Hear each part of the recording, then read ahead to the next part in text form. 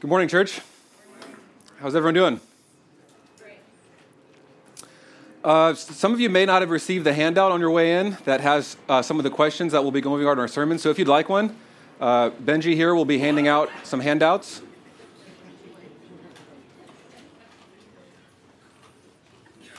Yeah, just go ahead and raise your hand if you need one.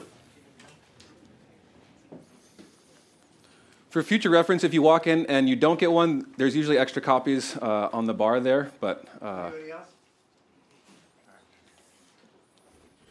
I'll have to take extra notes because I got like 4 copies.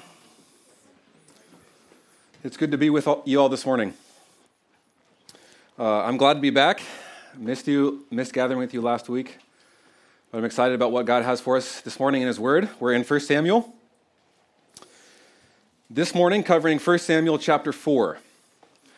And if you've been listening or following along to the sermons, this is our 4th week through 1 Samuel. And the first and third weeks have been what you could call a little more uplifting, right? The first week, Will introduced a series, and he looked at the call of, like the promise of Samuel to his parents and the praise of Hannah when she receives the news and she conceives and bears a son. And we looked at that great prayer that she has. And then I got to deliver 1 Samuel 2, which was pronunciation of judgment on Eli and his household. And then last week, Tim Howe came in 1 Samuel 3. We looked at the call of Samuel and how hearing God's voice and responding to God's call. And now we look again at judgment. So the 4 chapters have kind of served as contrasting one another, where 2 and 4 are really judgments and not chapters that go so well for Eli and his household and the Israelites as a whole. So if you haven't yet, grab your copy of the scriptures and open with me to 1 Samuel 4. We're going to be looking this morning at 1 Samuel 4 in its entirety, verses 1 through 22. If you're unfamiliar with the Bible, 1 Samuel is 1 and 2 Samuel. Come right after a group of scriptures called the Law, the Torah, the first 5 books. And then there's Joshua, Judges, and Ruth. And then there's 1 Samuel. 1 Samuel is right before 2 Samuel, if you're looking in your Bibles. So I thought more people would laugh at that. But, okay. One of those mornings, I guess. Here we go. And let me draw your attention to a section of verses that Tim Howe last week preached on. And what we see this week is kind of the coming into fruition of those verses. So 1 Samuel 3, verses 11 through 14. Then the Lord said to Samuel, "Behold, I am about to do a thing in Israel at which the 2 ears of everyone who hears will tingle. On that day I will fulfill against Eli all that I have spoken concerning his house from beginning to end. And I will declare to him that I am about to punish his house forever for the iniquity that he knew, because his sons were blaspheming God, and he did not restrain them. Therefore I swear to the house of Eli that the iniquity of Eli's house shall not be atoned for by sacrifice or offering forever." Okay, so this is the prophecy, the promise that God spoke through Samuel that is about to come into fruition here in chapter 4. So the last little bits of chapter 3 describe Samuel growing up, the Lord being with him, the Lord revealing himself to him, and then chapter 4, verse 1 kind of serves as that transition between chapter 3 and chapter 4. In fact, some translations even include that in chapter 3, but in the ESV, it's the very beginning of chapter 4. And the word of Samuel came to all Israel. Okay, so this is where we're going now. That word that Samuel spoke is about to come into place. So before we get into the passage, and now that we've kind of briefly recapped where we come so far, let me kind of lay before you the plan of the message this morning, where I'd like to go. If you haven't gathered with us before, we have 3 questions that are provided in a handout that we go over as a way of framing our sermons and providing a tool or resource to you to use as you study God's Word, especially the Old Testament, how to make sense of the passage. So what I'd like to do this morning is walk through the passage, read through it, provide some commentary and some context on what's going down, and then answer those 3 questions, and then we'll just sing and get out of here. Sounds like a good plan? Okay, I hope so. That's the only plan I have. So, 1 Samuel chapter 4, verse 1. Now, Israel went out to battle against the Philistines. They encamped at Ebenezer, and the Philistines encamped at Aphek. Now, if you have a Bible in the back of your Bible, if you have a map in the back of your Bible, it might be helpful to turn there to see what area of the territory the Philistines are now in. The Philistines are a people that we have seen earlier in the scriptures when we studied the book of Judges. The Philistines were enemies of Israel. They oppressed Israel. They migrated to the coastline, and they started taking Israel's land. So the fact that they are described as camping at Aphek shows that they have pushed far north and are coming into the central territory of Israel. So if you can imagine Israel, you have the Mediterranean Sea here, you have the land of Israel. The central territory would be right in this middle here, and this is where the Philistines are coming up towards. They migrated north from the coastline. They're coming in to attack Israel in the central lands, and this just means that things are not going well for the people of Israel. They haven't been able to fight off their enemies. The enemies are coming into the heartland of the Israelites. Shiloh was kind of the religious, spiritual center of Israel, and Ebenezer is only about 20 miles west of Shiloh. So you can imagine, they're coming in on the Israel territory, and things are not looking good. And Aphek was just west of Ebenezer across a plain. So, and the Philistines, verse 2, the Philistines drew up in line against Israel, and when the battle spread, Israel was defeated by the Philistines, who killed about 4,000 men on the field of battle. And when the troops came to the camp, the elders of Israel said, "Why has the Lord defeated us today before the Philistines?" Right, it's almost as if the Israelites are just assuming that they would have won. Why did the Lord defeat us? Why didn't we get this victory? And then they say this in verse 3.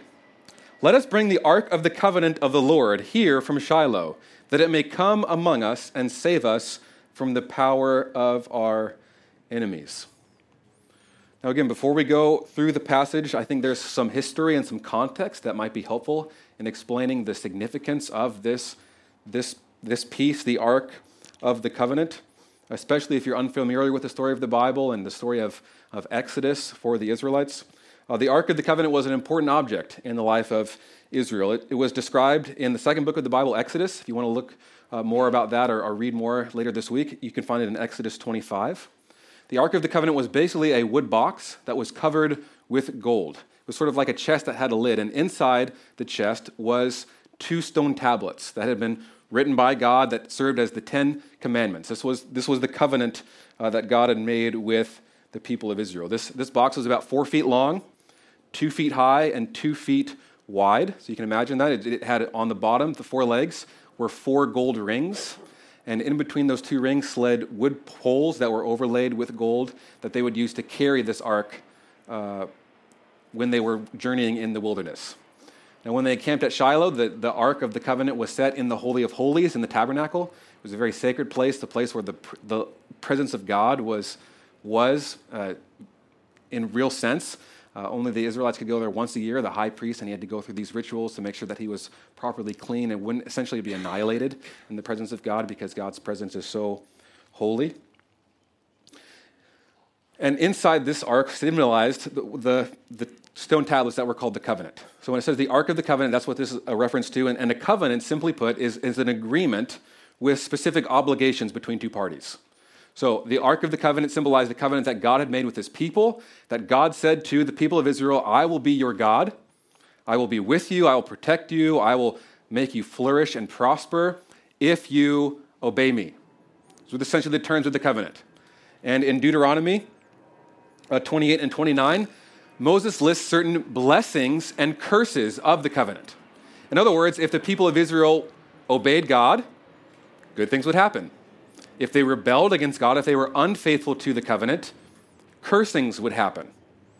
This was listed out very clearly. The people would have known what was happening. And the fact, I think, starting in verse 3, that this term, Ark of the Covenant, is used 4 times in 3 verses, I think is the narrative's way of trying to cue us in on this reality to show us the obligations of this covenant and show us that the Israelites had really failed to keep their part of the covenant, their obligations, yet they didn't even think to do some self-reflection, to pray and seek God, to confess of their sin. And again, I think this is shown to show the great responsibility that Israel had as God's people to live in covenant relationship with him. And up to this point in 1 Samuel 4, the Israelites had been very unfaithful. Remember the period of the Judges. Not a good time for the people of Israel. Remember, in the beginning of Samuel, the priest thinks that there's a drunk woman praying. I mean, this seems to be like a common experience, that they were just drunk people that were gathering at the temple. Eli's sons were described as wicked, worthless men.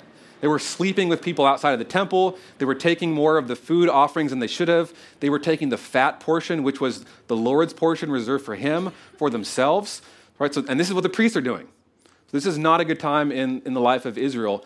But instead of praying and calling out to God and seeking him, in the midst of all this evil, instead they seem to treat this Ark of the Covenant as a sort of lucky charm.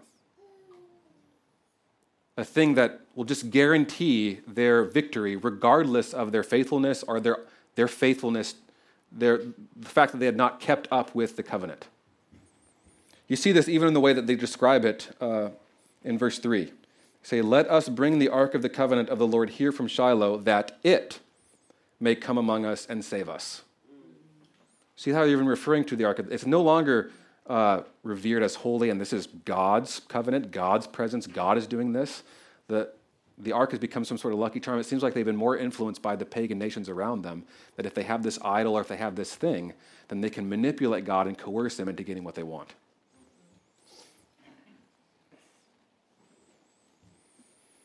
This problem assumes, and the elders assume, that their covenant faithfulness didn't have any regard or any weight in God's presence with them and his guarantee of victory on their behalf.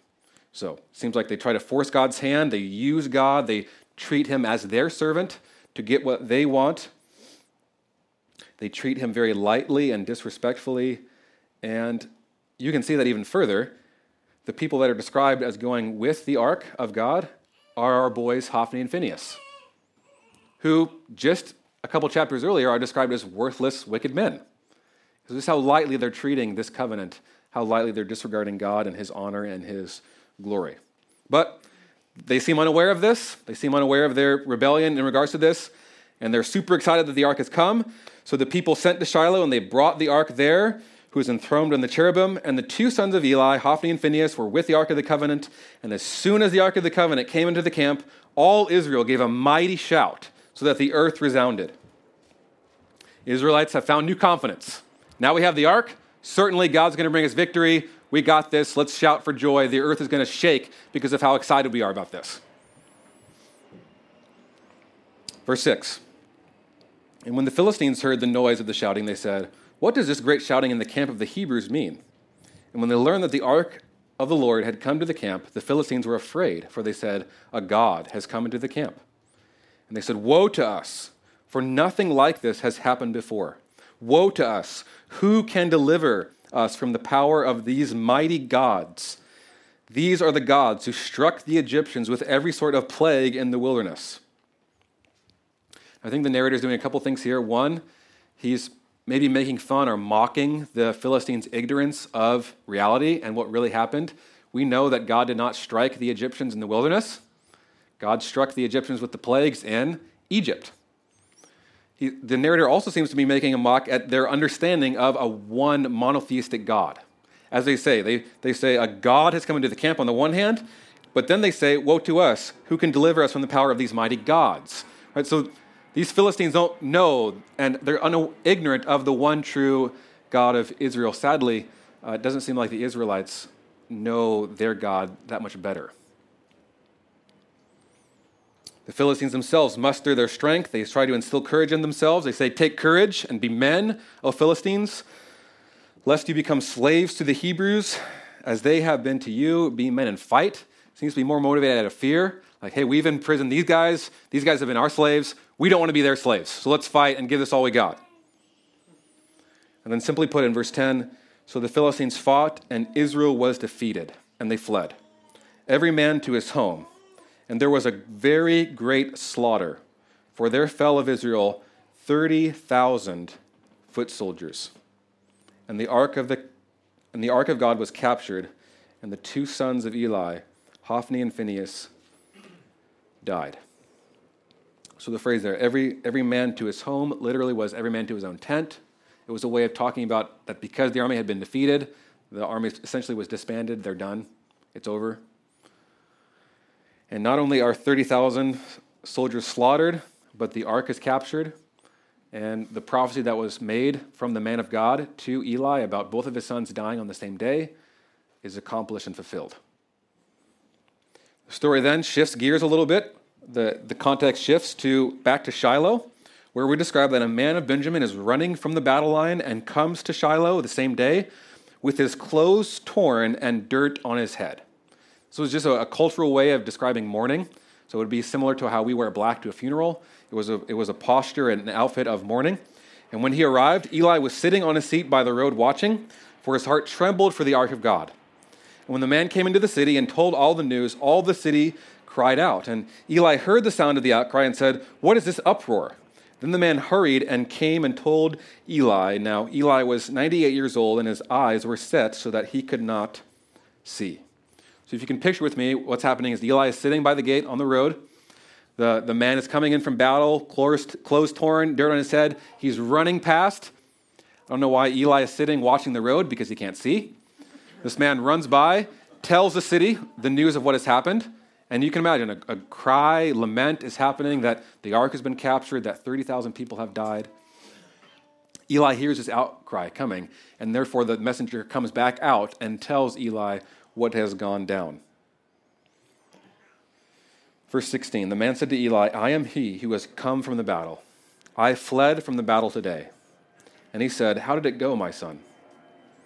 And he brought the news, and he who brought the news answered and said, "Israel has fled before the Philistines, and there also has been a great defeat among the people.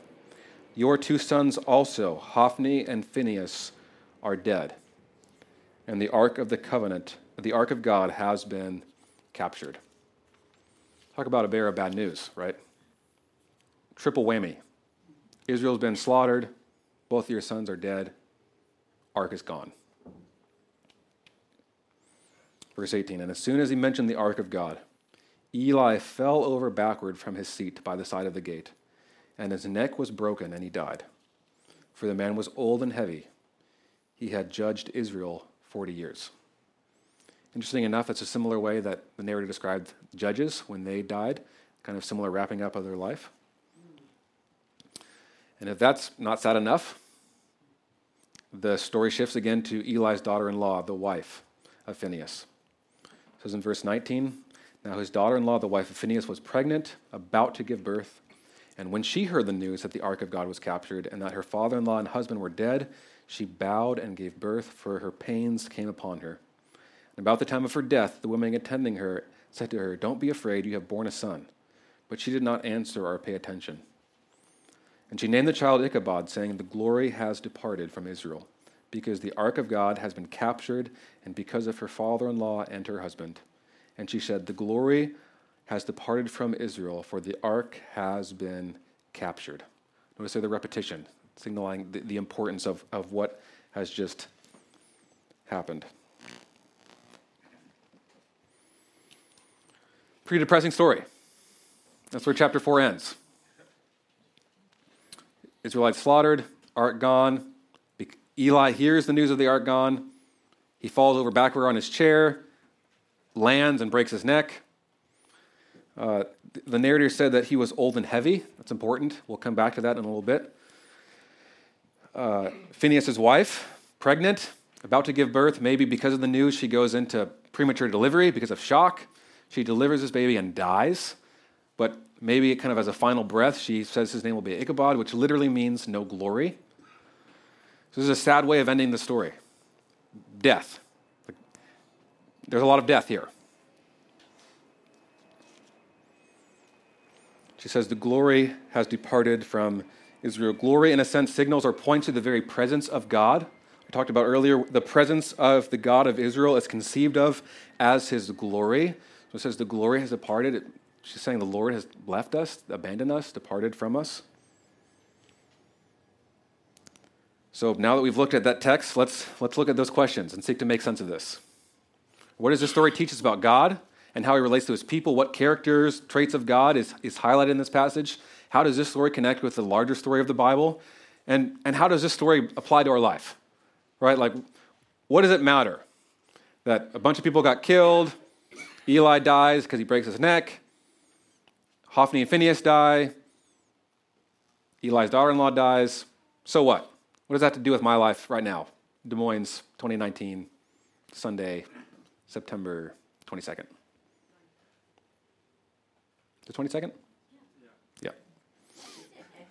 Number one, let's look at question one. What does this story proclaim about God and his relationship with his people? I think there's two truths that I want to highlight. One might be a little more of a subpoint, although I think it's equally important to mention. Number one, God's word always comes true. We see that right in the beginning. The word of Samuel is coming to all Israel. The word of Samuel was, something is about to happen. I'm about to punish this household of Eli, and it happens. That might be simple and obvious to see, but it's important for us to know God's word is trustworthy. It's true. God is faithful to his word and to his promises. What he says, he will accomplish. Two things happen that are fulfilled. One, the man that's described as the man of God that comes to Eli with this prophecy that both of your sons will die on the same day, that's accomplished. The second prophecy comes from Samuel, from God saying, I will punish the house of Eli. All these sins, the way that they have blasphemed me, will not go unpunished. Both of those happen in this story. But the second truth that I think is more prevalent and more central in this story is that God takes his glory seriously. God is ultimately concerned about the display and the preservation of his glory, and he will not let it be dishonored, maligned, or scorned. He will punish those who take his glory, his holiness, his worth, his weight lightly. So in this story, we see that the people of Israel had failed to approach God with honor and respect. They have failed to live as his people in obedience and faithfulness to the covenant. The elders, they didn't wait for a response from God. They didn't seek God into why maybe he had defeated them for the Philistines. They simply try to press his hand, force him to respond or manipulate him to get what they want by bringing the Ark of the Covenant. And this story shows us that God is not manipulated or forced to do things. He's not some genie in a bottle that we can rub and coerce and get him to do what we want. It's a false kind of pagan viewpoint that the Israelites had put onto God as the one true God of Israel. One commentator said it like this: the people of Israel in the story are treating God as a waiter in a restaurant. He's not very active. He's not at their table eating with them. And like a waiter is treated, they have ignored God. They have only called on him when they wanted something. They have taken him lightly without honor and respect. So God's people do not relate to him as if he's some sort of lucky charm or some genie in a bottle or some guaranteed success for blessing. And similar to this idea and this viewpoint that the Israelites had, this is still, I think, very prevalent among quote-unquote Christians and even proclaimed from pulpits. Such things as, if you just do this, God will bless you, like in what's called the so-called prosperity gospel. Well, if you just give that televangelist $1,000, God will bless you with a new car. Just garbage. It's pagan viewpoints about God, that he's some sort of manipulated force that you can get him to do what you want. Remember that I said chapter 4, verse 18, especially that phrase, Eli was old and heavy, is important, because that heaviness is a theme that has been traced through the story so far. The word for heavy is a word that's very similar for the word glory or weight in the Hebrew Scriptures. So when you say God is glorious, he's weighty. God's glory, his weight, his worth.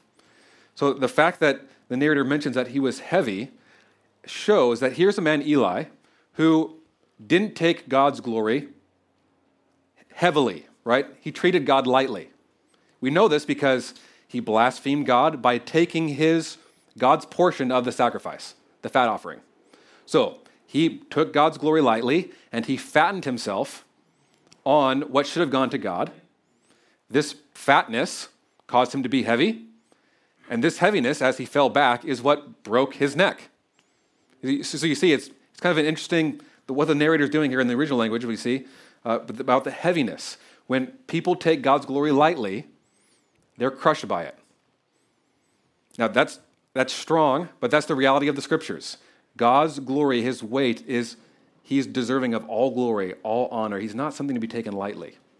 And when we take God lightly and we disobey him, we treat him with contempt, we ignore his commands or rebel against him, there are consequences that go along with that. And this story shows us that reality, that truth. God takes his glory seriously. The story teaches us that God's people are not to take God lightly. They're not to use him or treat him for their own self-serving means. As God is the supreme glorious being, he is infinitely worthy and weight, and those who take God lightly are punished. So that's, I think, the main truth that we see in this passage. Secondly, we look at that second question. How does this story connect to the Bible's larger story, our meta-narrative? And when we think about this truth, this is a truth that's seen all throughout the Scriptures. God's people taking him lightly, disregarding him, ignoring him, not being faithful to the covenant. All the way from Adam and Eve, throughout the time of the judges, continuing into the time of the kings, and to the time of the prophets. God's people are not good at doing this. They disregard God. They treat him lightly. They're constantly looking to other things or other people for identity, our worth, our success, our value, our getting what they want. Paul, in fact, writes in his letter to the Romans that all have sinned and all have fallen short of the glory, the weight of God. We have failed to live as God has required. We have not treated God as he deserves to be treated.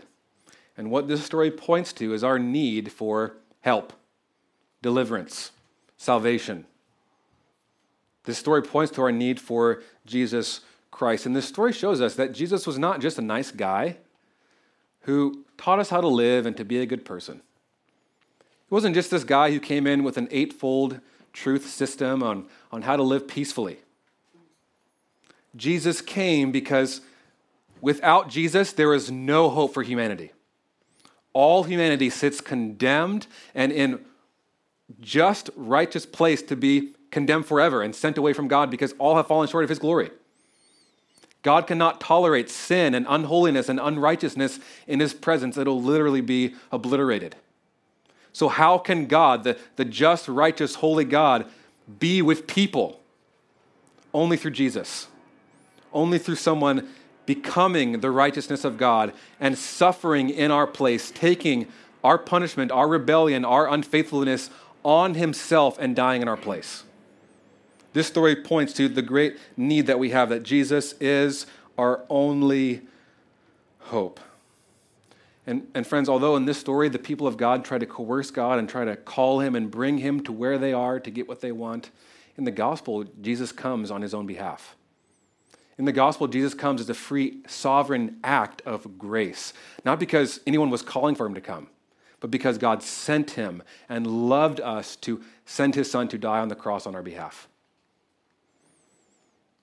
Regardless of our disobedience and rebellion, Jesus came as a great act of love for God's people. His name is called Emmanuel, God with us. He's not coerced or called, or we don't do certain things to obtain his presence. He comes, he pursues, he comes down. That's the Jesus of the gospel that this story points us towards. Amen? Jesus came to establish a new covenant. A covenant that wasn't based on human merit or action, but on grace through faith. A covenant that didn't include blessings or curses, but grace. Jesus came to take the punishment for sinners who have taken God lightly. His blood was shed for the forgiveness of sins. He was the greatest offering once and for all. His body was broken on the cross, and all who trust in him, in his act, the person and work of Jesus on the cross, can trust there is no condemnation, no curse. This is a radically different covenant, isn't it? It's not based on our obedience, it's based on Jesus' obedience. It's perfect. That's been given to us. He has dealt with us and given us what we don't deserve, and given to Jesus what we deserved. Jesus and the cross is proof that God is with us and for us, that he will never leave us, not because of anything we've done, but simply because of his grace. In this story, the people of God, Eli's wicked sons, they get what they deserve. And this story should show us that in the gospel we are so blessed and graced, aren't we? That we didn't get what we deserved. We, like Eli, like his worthless sons, have rebelled and have been unfaithful to God, yet God has put and counted our unfaithfulness to Jesus. So, in light of that story and what this teaches us about God and how Jesus has taken our place, what warning or encouragement does this story offer? Now, if we can trace this from the beginning to now, simply put, friends, let's not take God's glory lightly. And let's look at our actions and see our actions as an invitation to examine our hearts. Examine what we're really believing in and trusting in and how we're treating God. Friend, the reality is that you will worship and revere God, the Lord of hosts, the sovereign one. You will submit to him and worship him forever, or you will rebel against him and be cast away forever. Church, if we believe in this gospel of grace that Jesus is and God is glorious and supreme and his weight meant something. It meant something so much that Jesus died. Like he died, he came and died for the glory of God. And if we really believe that, we will not take God's glory willy-nilly. We will not believe the gospel as simply a ticket to heaven and we get to live and do what we want. We will live and think and relate to God as he truly is, glorious, not someone to be taken lightly. How does the way that we live, our thoughts, our actions, our affections reveal how much we really believe this?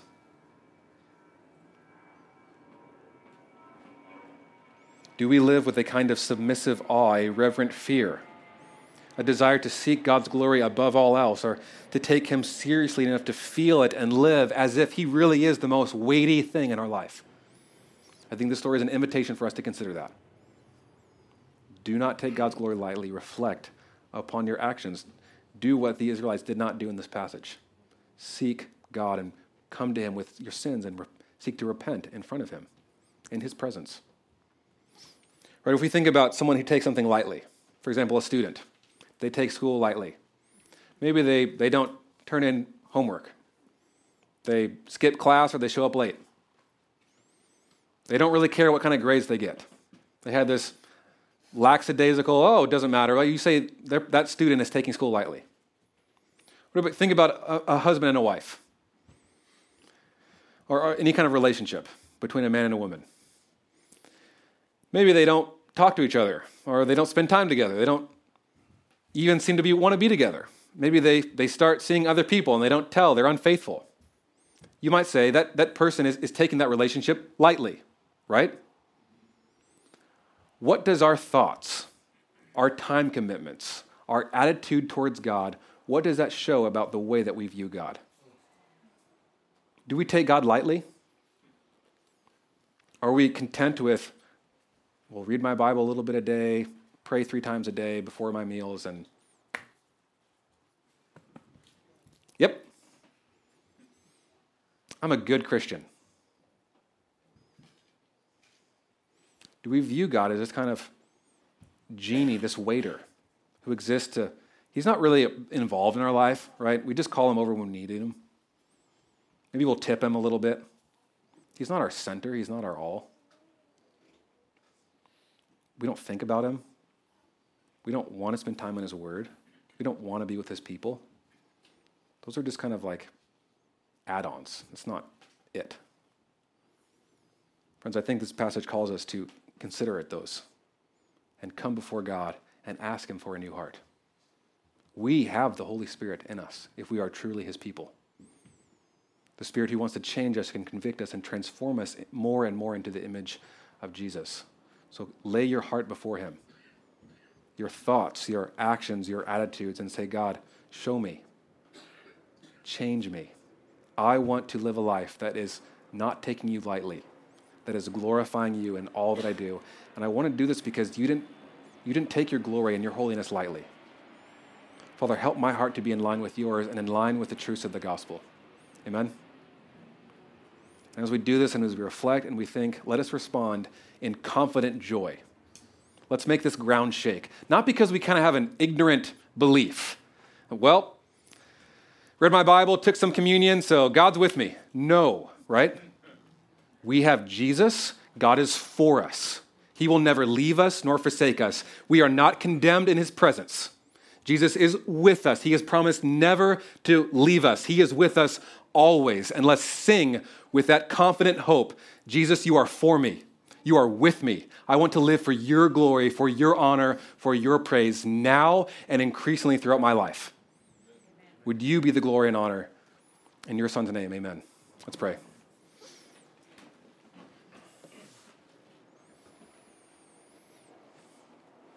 Father, forgive us for taking you lightly, for treating you as a server, as a waiter, as a genie in a bottle. Father, forgive us when our prayer lives so often just look like simple wishes and requests, and there is not reverent fear and awe at your name and your power and your majesty. Father, you alone are glorious. Father, there's nothing that's more worthy of our praise and our affections and our thoughts. Father, may you be glorified. You are supreme. Jesus, be lifted up in this church. Father, would you be praised now as our hearts are in line with our words? May we really believe what we say. Father, thank you for being so gracious and merciful to us, that as we often turn our eyes away from other things, from you to other things, as we are so unfaithful to your grace, as we seek to take matters into our own hands and trust in our righteousness and our acts and the things that we do, Father, we may lay those down at the feet of the cross and praise you for what you have done. Father, you are not coerced. You are not manipulated. You are the creator and the sustainer of all things. So, Father, may we live as your people in humility and in joy that we are yours and that you have good things for us, that you are our all. And Father, would our thoughts, our time, our resources, our affections, would they be in line with what you may have for us, for your glory? Pray this in your Son's name. Amen.